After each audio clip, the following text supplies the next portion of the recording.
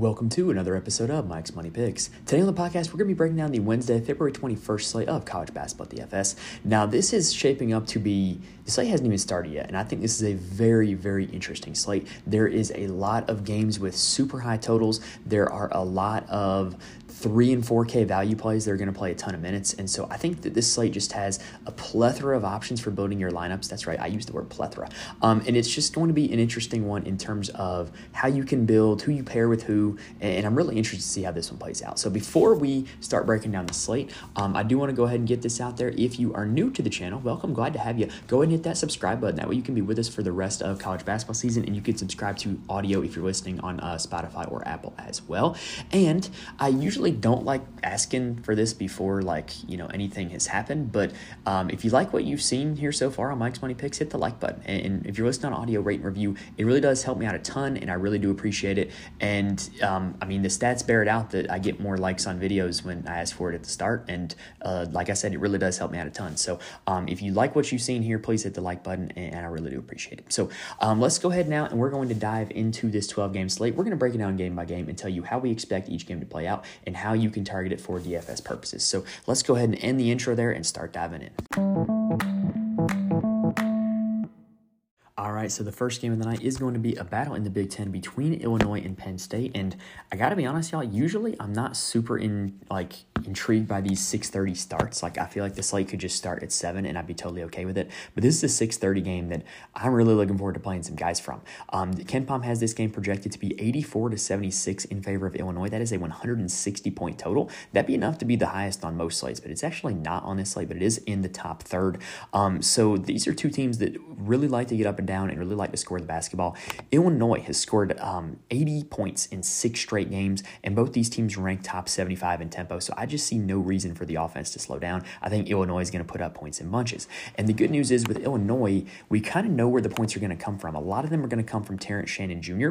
He has a 30% usage rate or higher in 3 straight games. He's put up 27 or more real points in 3 straight games, and he's taken at least 15 shots in 3 straight games. So the usage has just been absolutely incredible, and he's been between 39 and 43 fantasy points in those games, which is almost 5x value for his current salary. And on paper, this is a better matchup against a Penn State team that's going to play at a much faster tempo than Maryland and Michigan State. And I just think that the ceiling is the roof, as MJ would say, with Terrence Shannon Jr. I think he is an outstanding play, and at $8,300, I think you can make an argument that he's a value, and he's one of my favorite studs on the slate. Now, the center position has been a way that you can target against Penn State all season long, or at least in conference play. And Coleman Hawkins is the starting center for Illinois. Now, I did mention the usage rate for Terrence Shannon Jr., but there's no need to talk about usage when it comes to Coleman Hawkins, because a lot of his fantasy scoring doesn't come from sheer volume of shots or anything like that. He does it from the peripheral stats, and he has been pretty good lately for Illinois, pretty good all season long, honestly. In conference play, he has had 5 games of 38 fantasy points or higher, so we know that he has a legitimate ceiling and can get to it in this game against Penn State. Marcus Damask taken a little bit of a back seat since Terrence Shannon Jr. came back from his suspension. However, he will have the occasional ceiling game. There's no real rhyme or reason for it, but I think it's encouraging that this guy is a guy that is pretty much a lock to get double-digit shots, a lock to play 35-plus minutes. And so if you're looking to fade Terrence Shannon Jr., or maybe you just want to be a little bit different, I think Damask is certainly going to be lower owned than Shannon and has equal ceiling as Shannon, just not exactly been as consistent since Shannon has returned to the lineup. Now, another interesting development for this Illinois team that I will mention is Luke Goody. He's playing less and less minutes because teams are starting to target him defensively. They found out that he's not a good defensive player, and they're just trying to kind of attack him. Maryland just kept trying to screen with Goody's man and get him to switch on Jameer Young or Julian Reese, and it just really wasn't working for Illinois having him do that. So you're seeing him play less and less minutes, and that's leading to more and more minutes for defensive specialist Ty Rodgers. He's not a super high usage offensive player, but if he's going to be out there for a ton of minutes, he's going to be an option at $5,800, and he gets dual eligibility. Quincy Guerrier is a guy that I have liked all season long, but since Terrence Shannon Jr. came back into the lineup, he just hasn't seen the shot attempts, hasn't even seen the minutes, if we're being honest. And so at $5,400, I don't think I can get there on him. I think there's other plays in the 5K range that are a little bit better. Now on the Penn State side, the big news here is that Kanye Clary, who is one of the team's best players, is out for the season. Well, not for an injury, but he has left the program. And it's just super weird because like he was out for injury for a while and then he came back and he wasn't starting, wasn't really all that successful. And now he has left the program. I don't know what went down. It's a super strange situation. But what I think you have to do is you have to look at Penn State's splits without Clary in the lineup. And I'm not even talking about the 3 games where he was back coming off the bench. I'm talking about the 2 games that he missed. And in those 2 games that he missed, Ace Baldwin Jr. really turned it up, scoring 40 and 49 fantasy points in the 2 games that Kanye Clary missed against Rutgers and Indiana. And so if we're going to see the same type of player that we saw those 2 games here again against Illinois, you got to really like Ace Baldwin Jr. at a salary of only $8,100. That's pretty much 5x in both games that Clary previously missed.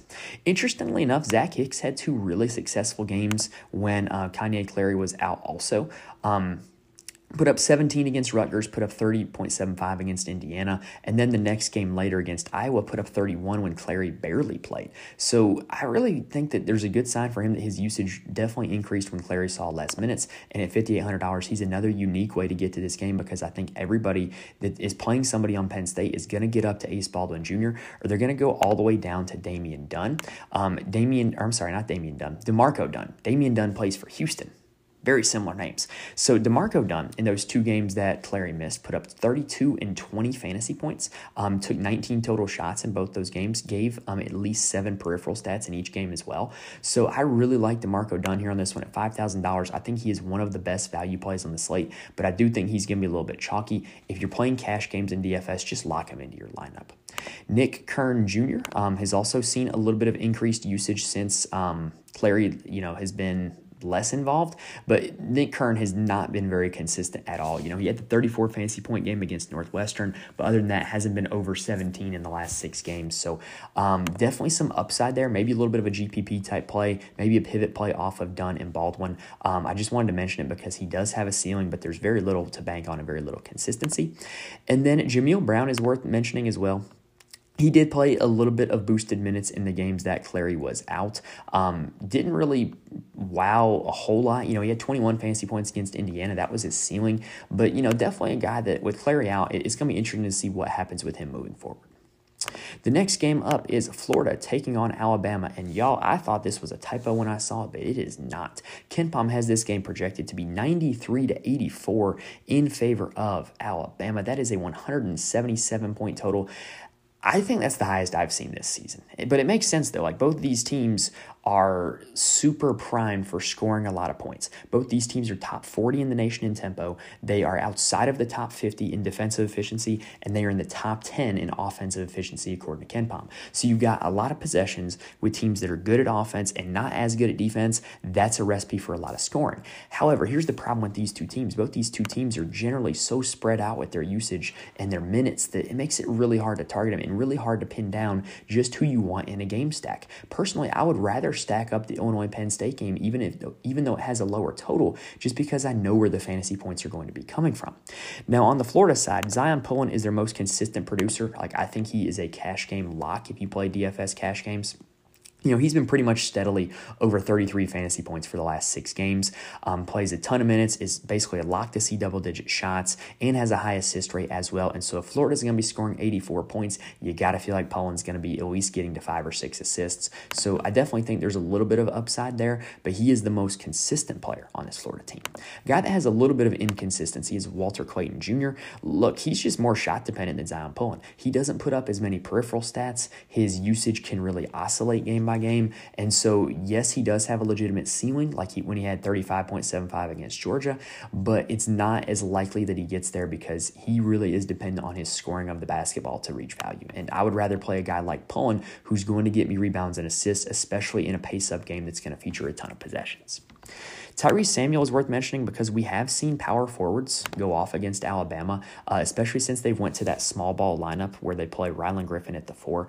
We've seen power forwards kind of go off against them. And so Tyrese Samuel is definitely a guy that is worth mentioning. He does have a 50 fantasy point ceiling like he had against Kentucky, but he hasn't been super duper consistent. So to me, he's more of a GPP type of play that you can get to just because of the matchup based.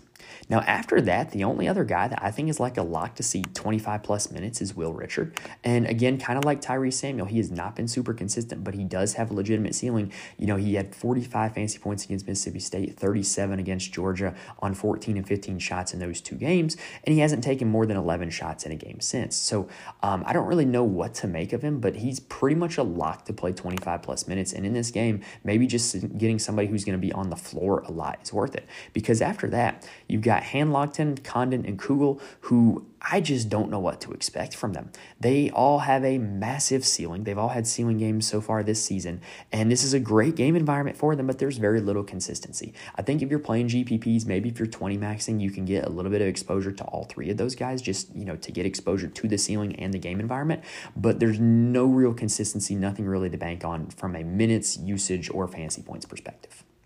Now, on the Alabama side, they're at least a little easier to predict. They've scored 99 points or more in 3 of their last 4 games. That just makes them an offensive juggernaut, and it creates an environment where both of their lead guards, Mark Sears and Aaron Estrada, can reach value. So we've talked about all season long how Sears is the more productive player, but Estrada is actually about even with him in terms of usage. They're not that different. Estrada just tends to get himself in more foul trouble, and Sears tends to be the more efficient scorer. But if they're going to score 99 points, there is a great chance that both Sears and Estrada are going to hit value. In the last 6 games, Mark Sears has hit 4x value 4 times out of 6, which is pretty solid, and he's hit 5x value in 2 of those 4 times. Aaron Estrada has only hit 4x value twice in those 6 games, but once Estrada did it was also a game where Sears did it. So this is the type of environment where play one, play both, whatever. Y'all know me. I've been talking about it all season long. I'm a usage rate truther, and I think that Aaron Estrada is much closer to Mark Sears than the price tag indicates. So I will be playing both of them, but I'm probably going to have a little bit more Aaron Estrada compared to Mark Sears. After that, there's just a whole lot of guys that could go off, but don't really have a history of going off. What I mean by that is Grant Nelson is really dependent on his minutes to get a lot of fantasy points. Like when he plays a lot, he scores a lot of fantasy points, which makes sense, right? You got to be on the floor to score fantasy points. But his minutes have really oscillated lately, and you don't really know the rhyme or reason for it. Like he has found himself in foul trouble a few times, but he's played through foul trouble a few times. So like, I don't really know what to expect from him. But again, kind of like I said with the Florida guys, you got a guy with a massive ceiling and a great game environment. And if you're playing GPPs, you'd be wise to get him in 1 or 2. Wrightsell and Griffin, I do want to mention because these have been the wing shooters that Alabama has used to put up a lot of points lately. Basically, their offense has turned into Estrada and Sears creating on the ball and then kicking it to Wrightsell and Griffin for a wide open corner 3. That's basically what they do. And so these two guys, Wrightsell and Griffin, in the last 7 games have combined for 6 total 4x value games, and they did it together in 2 of those 7 games. So I definitely think that you can play one of these guys. I probably wouldn't play both, but like this is not the decision to stress over playing one of these 2. They're very similar profiles. Wrightsell's been a little bit better lately. That's why he's more expensive, but it's very likely that one of the 2 of those guys hits 4x value. Then after that, you got the forward roulette for Alabama between Diabate, Pringle, Walters, and Stevenson. You never really know who's going to go off among that group. It's very likely that one of them is going to score 20-plus fantasy points because that does tend to happen. But good luck figuring out which one. Sam Walters was big in the last game against Texas A&M. He played 16 minutes, put up 22 fantasy points. He looked really good, too, when he was out there. Nick Pringle also saw a minutes boost last game, played 21 minutes, which he had not done since the Tennessee game about a month ago. And so definitely like that he saw that minutes boost, but they only let him shoot the ball 1 time. And it's kind of hard to score a lot of fantasy points when you're only going to shoot the ball 1 time. So I do like that Pringle's getting the minutes. He had some massive performances last season, but has been yet to recreate it this season. But I kind of like a guy that I know has a high ceiling at a very low price tag. And so if I'm playing GPPs, I'm probably going to get just a little bit of Nick Pringle to get a little bit of upside. All right, now spent a lot of time on those 2 games because those 2 games are just outstanding game environments that you're going to want to be targeting here on this slate. So after that, you've got St. John's heading to Washington, D.C. to take on Georgetown. KenPom has this one projected to be St. John's 81-72. And I know Rick Pitino said that coaching this St. John's team is the most unenjoyable experience of his lifetime. Well, you know what's enjoyable? going to Georgetown and playing this Hoya team. So hopefully Rick Pitino can smile a little bit.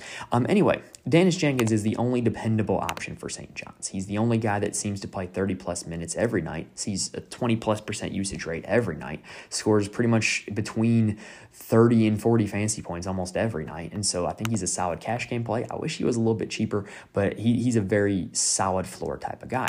Now, we mentioned the last time St. John's was on the slate how Joel Soriano had been really splitting minutes with Zuby Ejiofor dating back to like the last month. But back against Seton Hall on Sunday, Soriano played 29 minutes, put up 39 fantasy points. Look, if Soriano is going to be out there for 30 minutes, just lock him into your lineup because he is a guy who can put up a double-double in his sleep if he has enough time to do so. So if he's going to be playing that big minute total, really like Joel Soriano. I do think there's a little bit of blowout potential in this one, but if this game does blow out, it's likely because Soriano had a big first half.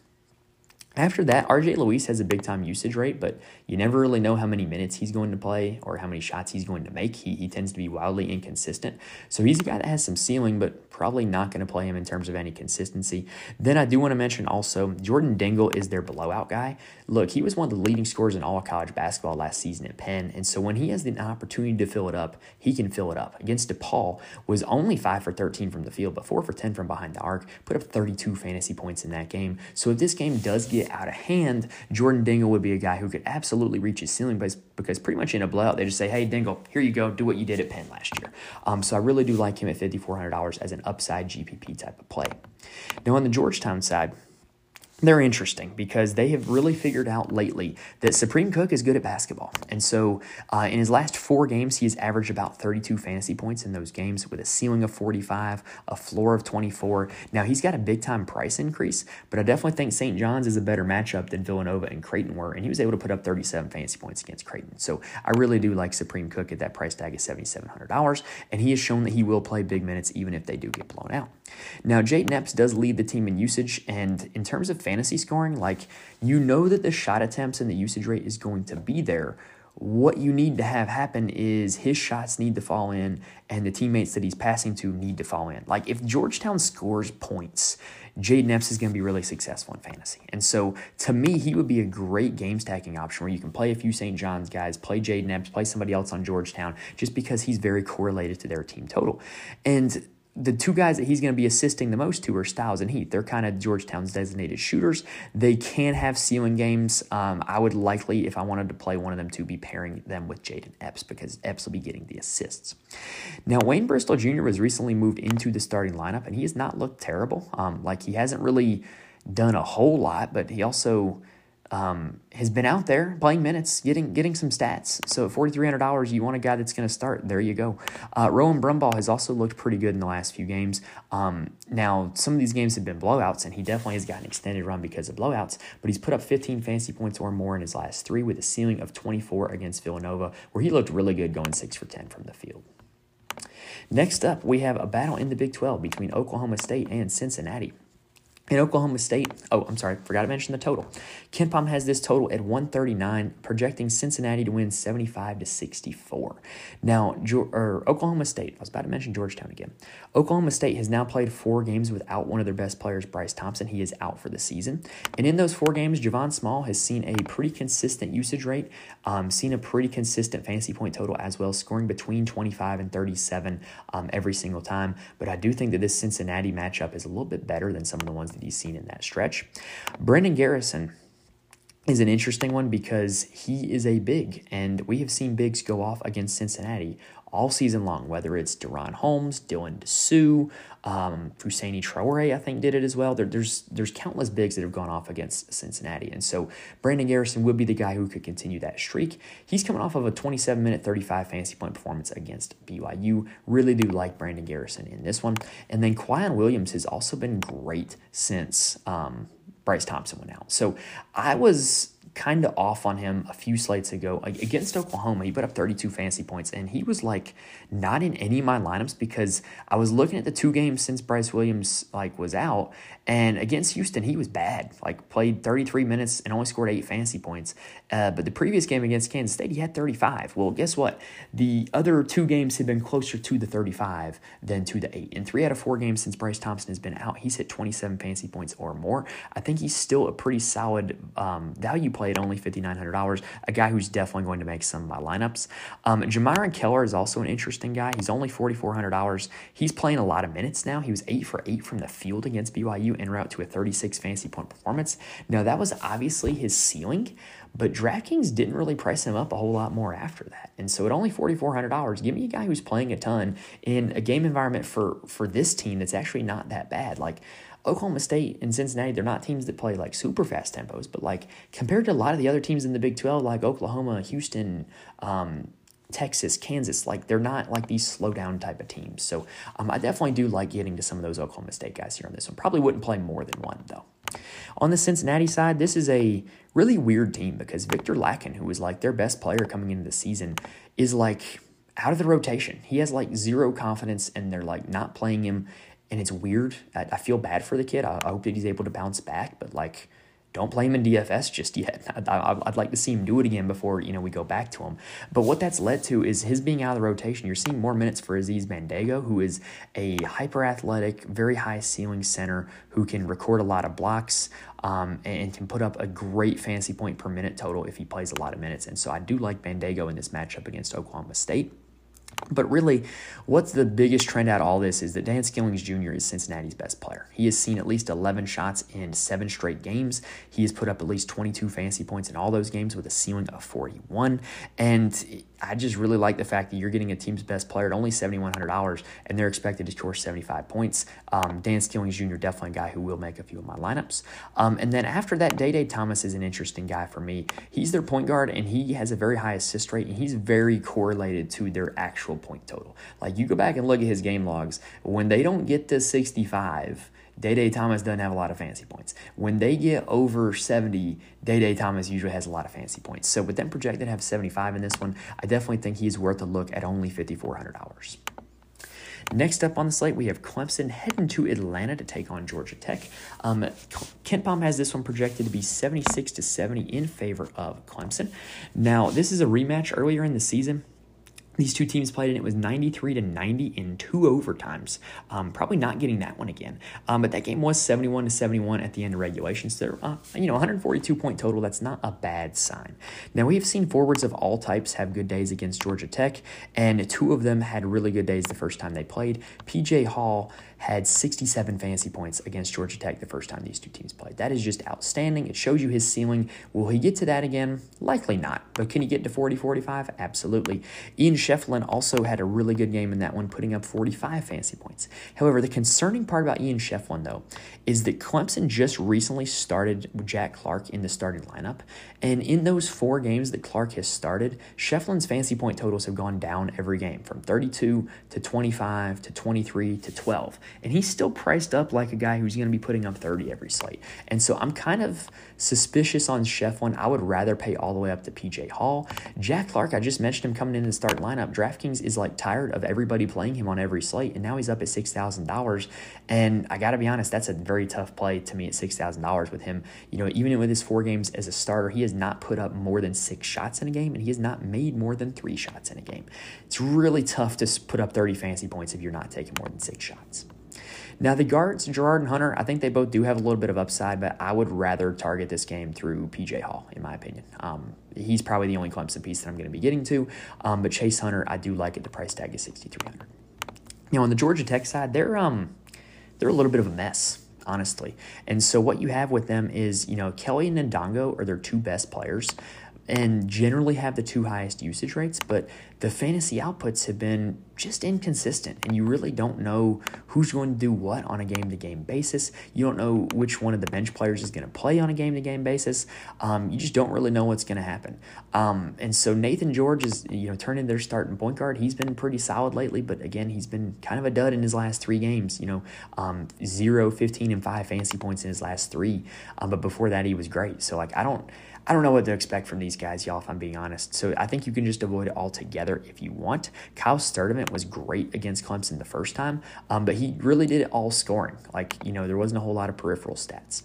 And then the last guy I will mention is Ibrahim Asako. Is just kind of keeps playing more and more for Georgia Tech. Put up 10, 24, and 11 fantasy points in his last 3. So obviously you want more closer to the 24 than the 10, but he's definitely an option here on this slate. All right, so let's go ahead and end the first segment there, and then let's go ahead and talk about the second half of these games, y'all. Next up, we have Duke traveling to Coral Gables to take on the Miami Hurricanes, and this one is a pretty interesting game as well. KenPom has it projected to be 79-73 in favor of the Duke Blue Devils. Now, the big development with Duke is that Tyrese Proctor missed Saturday's game with a concussion. Knowing the minimal that I know about concussions, I don't think he's going to be back. Like, generally, a concussion is at least a week recovery. So I wouldn't think that Proctor's going to play in this one. And what happened in the last game against FSU with Proctor out was you just saw a ton of usage go to Jared McCain. He had a 31% usage rate in that game, put up 49 fantasy points. You got to like him again if Proctor is out, just because, you know, the usage is going to be there, right? Now, in that game, Jeremy Roach also had 26% usage rate. Was not as efficient with it as McCain was, only put up 24 fantasy points, but maybe he's a little bit of a pivot off of everybody who's going to chase the big game from McCain when Roach did have a solid usage rate as well. Cal Filipowski also had a 26% usage rate in that game against FSU, but he dealt with foul trouble. He turned the ball over a lot and only had 16 fantasy points, which was a really disappointing performance. But what it does is it dropped his salary by $100. I was hoping to catch a little bit more of a discount on Filipowski here on this slate, but I do like the fact that this is a matchup that he should have a lot of success with. He's going to be able to pretty much shoot over Norchad Omier because he is so tall, and Omier has struggled with the bigs who have the ability to just go up and over him. In the ACC tournament last year, Cal Filipowski put up 19, 11, and 5 against Miami, so I do like the fact that he can have a little bit of success against this team.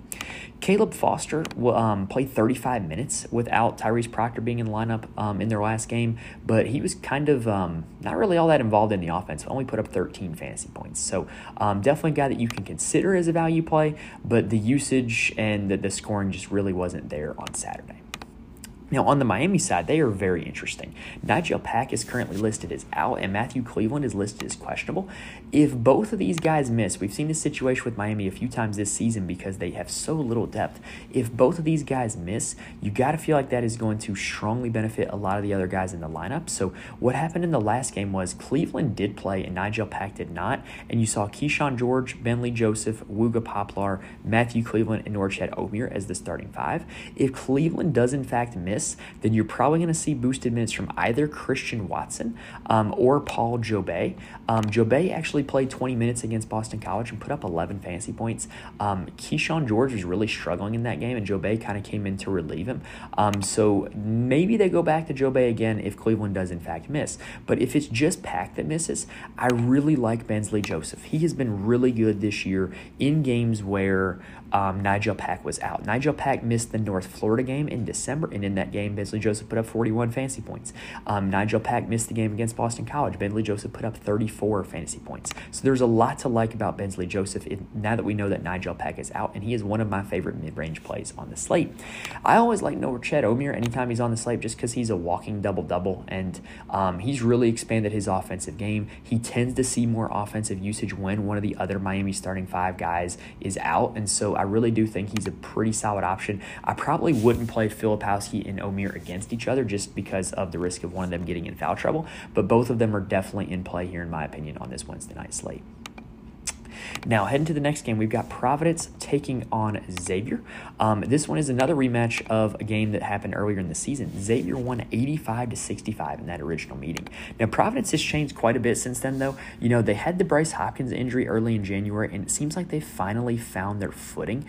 Devin Carter has just been really, really good lately. In that first game against Xavier, he put up 34 fantasy points in 34 minutes, and they only scored 65 points. So you got to feel like he has a much higher ceiling than that. Josh Aduro, another guy who's been great for Providence this season. In that game against Xavier, 37 fantasy points in 32 minutes. Look, these two studs for Providence are just going to eat up so much of the usage that if Providence is going to get to like 70, 75, 80 points, you got to feel like it's going to be because of Carter and Aduru, and you can definitely play both of them together. In their last 9 games, they've hit 4x value together in 4 of those games, with one of them getting there in 7 total games. So you definitely got to like the upside of both these guys. They're two guys that you compare together and have a legitimate upside of 100 fantasy points together. So I do like Carter and Aduru as a combo, knowing that Xavier is not exactly the best defensive team.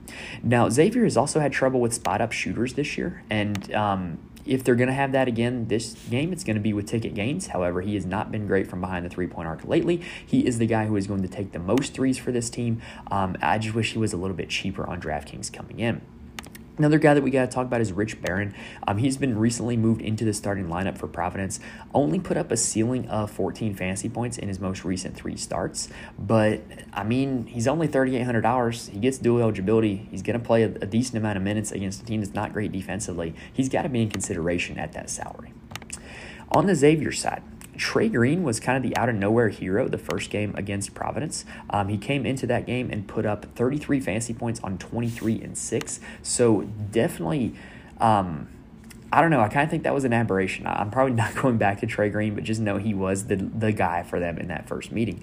We also know what we're going to get with Xavier, right? Like, they've got their big 3 guards, Olivari, McKnight, and Claude, that neither of them really had a monster game against Providence the first time, but they're all 3 going to see about 20% usage. They're all 3 probably going to get double-digit shots.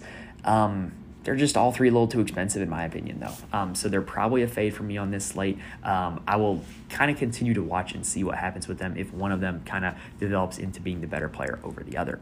Now, also, it seems like Sean Miller is really frustrated with his big men. Usman and Namiksha are not playing a whole lot of minutes, and Sasa Siani played a lot last game. He ended up playing 23 minutes against Seton Hall and putting up 22 fantasy points. So maybe he might be a guy you could go back to. I'm certainly not playing Usman and Namiksha with the inconsistent minute totals that they are getting in their recent games. Next up, we have Georgia heading to Nashville to Memorial Gymnasium to take on Vanderbilt. And this one is projected to be Georgia 74-69, according to KenPom, one of the lower totals on the slate. Look, when it comes to Georgia, good luck. Like, for real, good luck if you want to pick out which Georgia guy is going to go off. It's very likely that one of them is going to go off, but I have no idea which one of them it is going to be. Against Florida, it was Noah Thomason, who scored 26 points, put up 34 fantasy points on 10 for 18 shooting. Look, he was a very high usage player at, I believe it was Towson that it was his former school, and so he does have a legitimate ceiling, and maybe he could have another ceiling game twice in a row. I don't know. But what we do know is that Vanderbilt is a very poor 3-point defense. And so to me, that benefits the 3-point shooters on this Georgia squad, which would be Noah Thomason first, and then Jabri Abdur-Rahim, as well as Blue Kane. So if I'm going to play any of the Georgia guys, it would be those 3 guards, or just play Russell Chewa and hope that Vanderbilt can't make a shot at all and he gets a ton of boards. On the Vanderbilt side, if they are going to want to be competitive in this game, it's probably going to be one of the 2 guards that gets them there, Ezra Mannion or Tyron Lawrence. They both have very high usage rates. One of them tends to get there every game where Vanderbilt's competitive, but it seems to be exactly one of them. They very rarely have games where both of them hit value. That's why they're both priced about the same and kind of in the mid-range, because they both have a decent ceiling but a very low floor. So if you think that this game ends up shooting out, give him a shot. Van Allen Lubin's also interesting because Georgia is also not a great rebounding team, and so he does have a little bit of upside. He did put up 33 fantasy points against Texas A&M, and that is a good rebounding team. So I definitely do think Van Allen Lubin has a little bit of upside. Another guy that I want to highlight, though, is Isaiah West. He's been moved into the starting lineup in the last 2 games, and he played 21 and 18 minutes and put up 9 and 11 fantasy points. That's not great, but he's 3,500. And so if he puts up 12 fantasy points at 3,500, I'm going to be okay with that because he's going to allow me to get to a ton of other higher priced options with the rest of my lineup. So I do think that he is in play for me. Probably not going to be like a super heavy play for me, but definitely a guy that I'm going to have in a lineup or 2 just because he will allow me to get to a lot of other guys. Next up, we have Nebraska heading to Bloomington to take on Indiana. And this one is very interesting because I think this game is going to be much different than the first time that these 2 teams played. The first time that these 2 teams played, it was in Nebraska, in Pinnacle Bank Arena, and Nebraska won that game 86-70. They are simply a different team away from home. That all their best wins this season have been at home, and so I don't think you're going to get that same performance out of them that you got in that one. And KenPom seems to agree. They have this one 75-73 in favor of Nebraska, a very tight spread, much tighter than that 16-point differential the first time these 2 teams played. Now, why was that a 16-point differential? Well, Keze Tominaga went nuclear in that game, scoring 32 fantasy points, 28 real points on 9 for 15 shooting. So he does have the capability of doing that, but he generally does it in home games. Like I said, Nebraska is a different team away from home.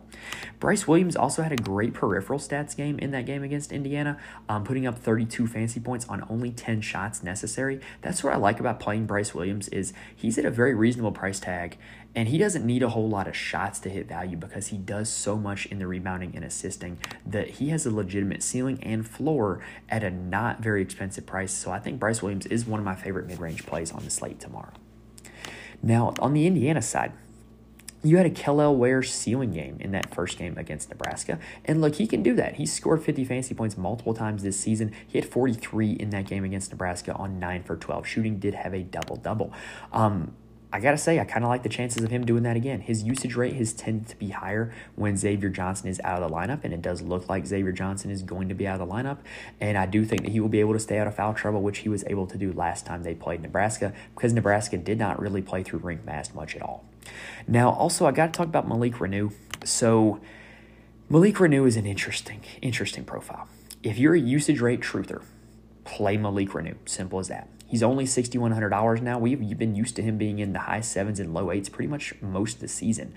And the usage has been there. He just hasn't been able to stay out of foul trouble. He has had at least a 27% usage rate in 6 straight games that he finished. So ignoring the Iowa game where he left early, in 6 straight games, he's had a 27% usage rate. That's really good.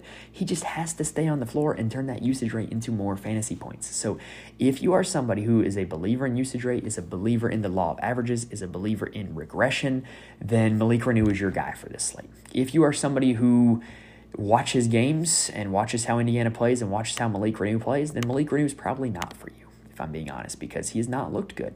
However, the usage has been there. So it all depends on where you fall on the side of analytics, in my opinion. Now, also, we've been trying to make other guys work with Xavier Johnson being out, like Anthony Leal and Gabe Cupps. But at the end of the day, it's Trey Galloway who sees more minutes and more usage because of Xavier Johnson's injury. And I'm definitely willing to go back to Trey Galloway here on this one. He has been over 24 fantasy points, in 5 straight games. He's gotten double-digit shots in 3 of them, tends to put up a decent amount of assists as well. If you think Indiana keeps this game close, which I do, it's probably going to be because of Trey Galloway contributing in some form or fashion.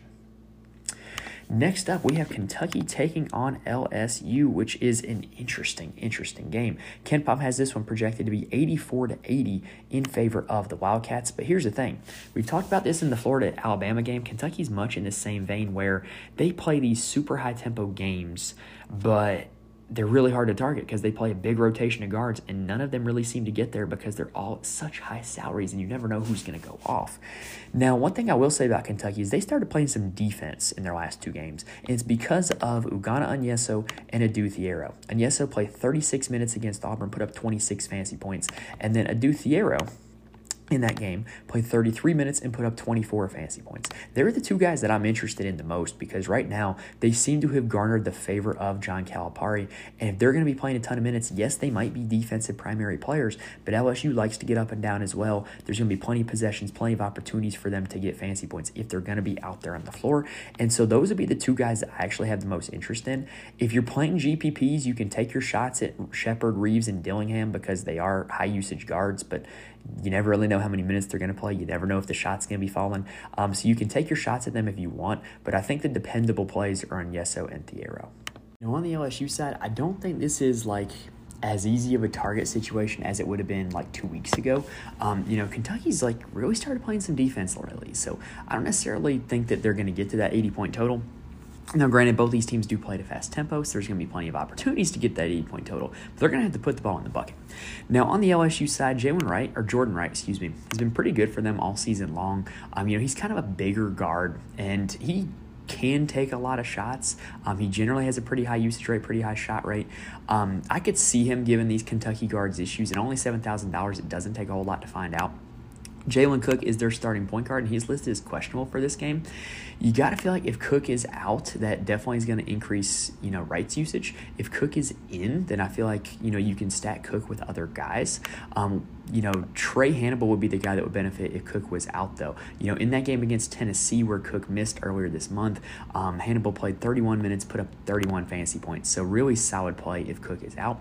And then we got to talk about my guy, Will Baker. So we played him all season long just because he has a massive ceiling. He has these games where he looks like a future NBA player, looks like a really skilled, really talented big man. And then he has these games where he just can't get out of his own way. You never really know what it's going to be, but because of his ceiling and because Kentucky isn't exactly the best historically at defending big men, I definitely could see myself playing a little bit of Will Baker here on this slate.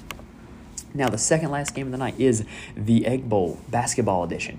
We've got Mississippi heading to Mississippi State. KenPom has this one projected to be 75-68 in favor of Mississippi State.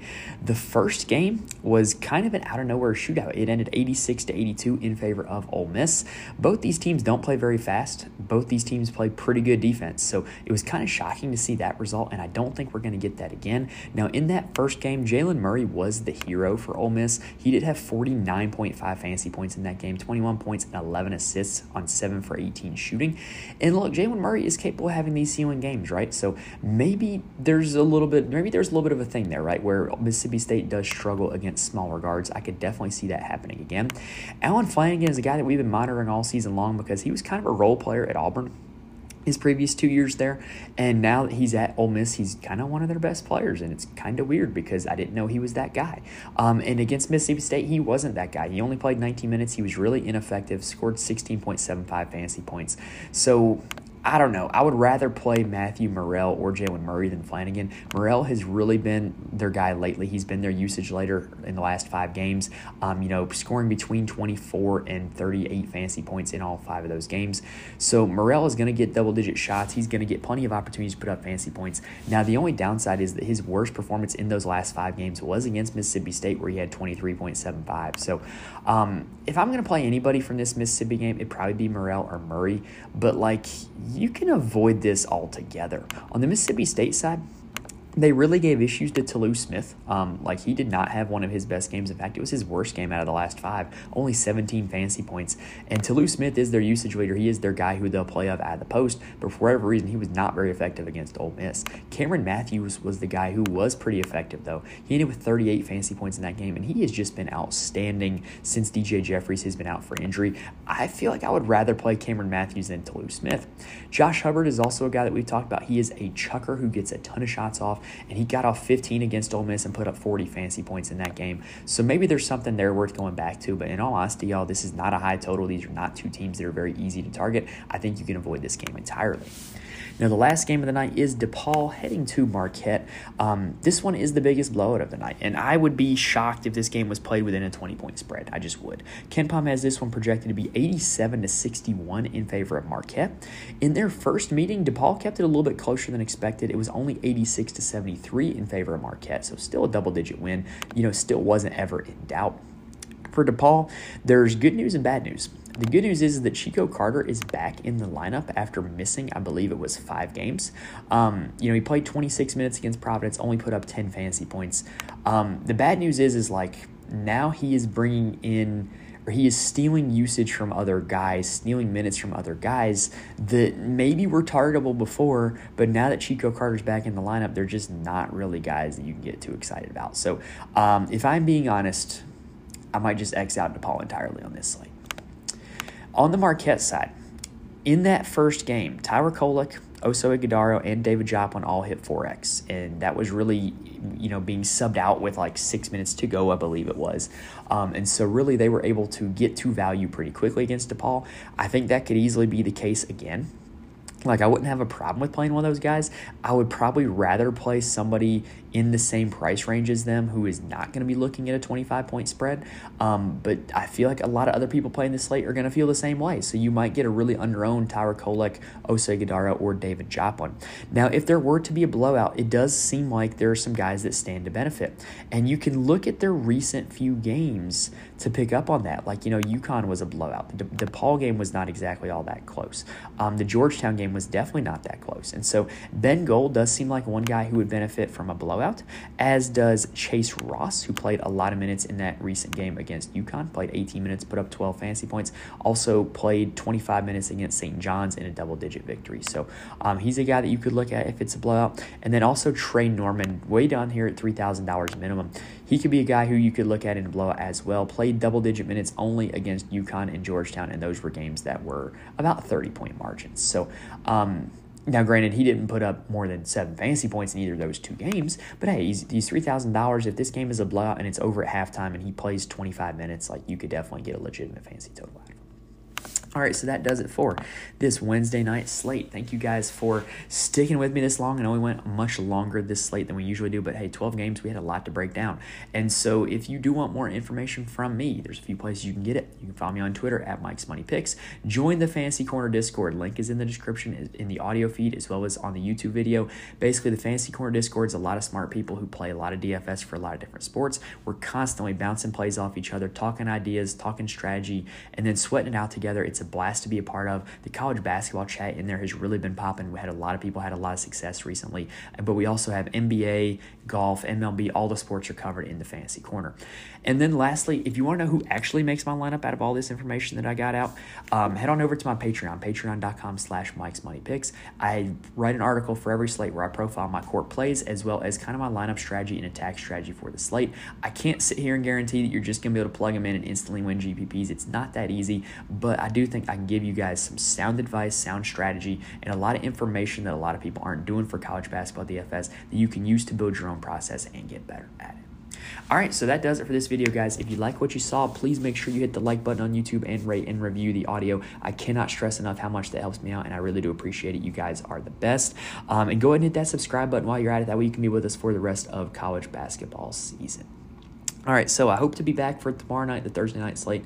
As I've said midweek, though, midweek's kind of tough for me right now because my daughter, she's 5 months old, love her to death, but she doesn't sleep much at night. Like, I'm finishing recording this one at about 1 a.m. because it's been a rough night with her sleeping, and I got started, and I didn't want to lose out on what I'd already started. So I hope to be back for the Thursday night slate, but if not, hopefully you guys understand. But I will be in the Fantasy Corner Discord talking it up all day for every slate. So if there's ever a slate where I don't have a video for and you want some help from me, Fantasy Corner Discord is the place to go. All right, y'all. So let's go ahead and end it there. Best of luck to you on this Wednesday night slate. I'm excited for it. I'm really looking forward to building some lines for this slate. Best of luck to you guys. Thank you guys for watching and listening, and I will see you next time.